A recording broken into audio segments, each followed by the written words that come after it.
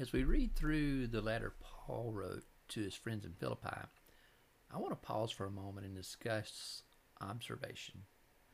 All too often, we approach Scripture with a microwave mindset.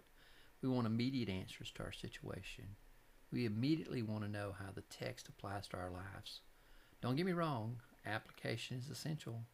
But before we can ask how a text applies to me, we need to understand what is being said and what it means. One of my first classes in seminary was called Bible Study Methods and Hermeneutics. The first half of the semester covered the topic of Bible study methods.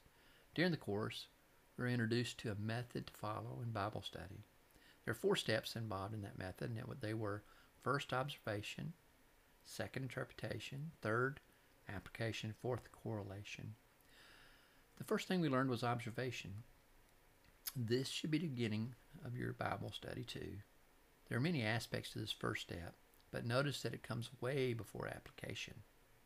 Keep in mind that as we work through Philippians, we're doing a lot of defining of words, cross-referencing of Scripture, and technical analysis with grammar and Greek. Some of this work has yielded interpretation, application, and correlation. But if we started with application, I'm confident that we would miss Paul's points in the letter and misinterpret the text. Let me encourage you not to be discouraged with this journey of understanding the text. It takes time. This is where you can worship God with your minds. Yes, you can worship Him in other ways than singing praise songs. Let me also encourage you to not jump into the text and immediately look for personal applications in your other Bible studies.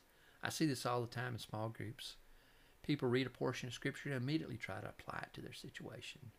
This tends to be a man-centered approach to the Bible. Just to plant a seed, Scripture is not always about my personal situation or problem. Sometimes there's a more important message that God wants to communicate. Although you might not be trained in Scripture observation, one of the best things you can do is read and reread the text. Spend more time in the Scriptures and less time worrying about how it can be applied to your specific situation.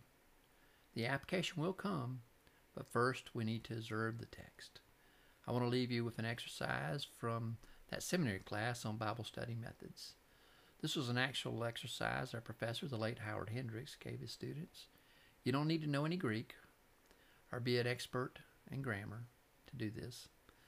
Go to Acts chapter 1 and read verse 8.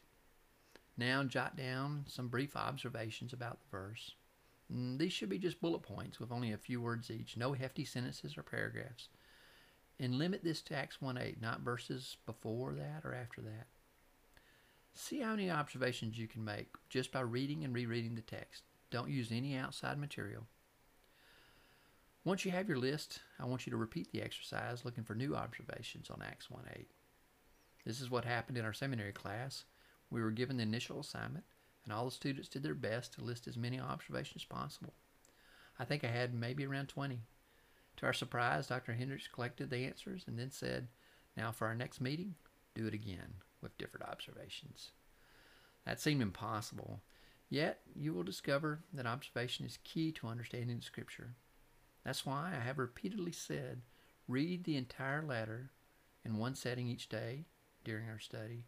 Reading and rereading is key to observation.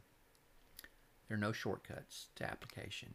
I encourage you today to spend time in His Word, worshiping Him.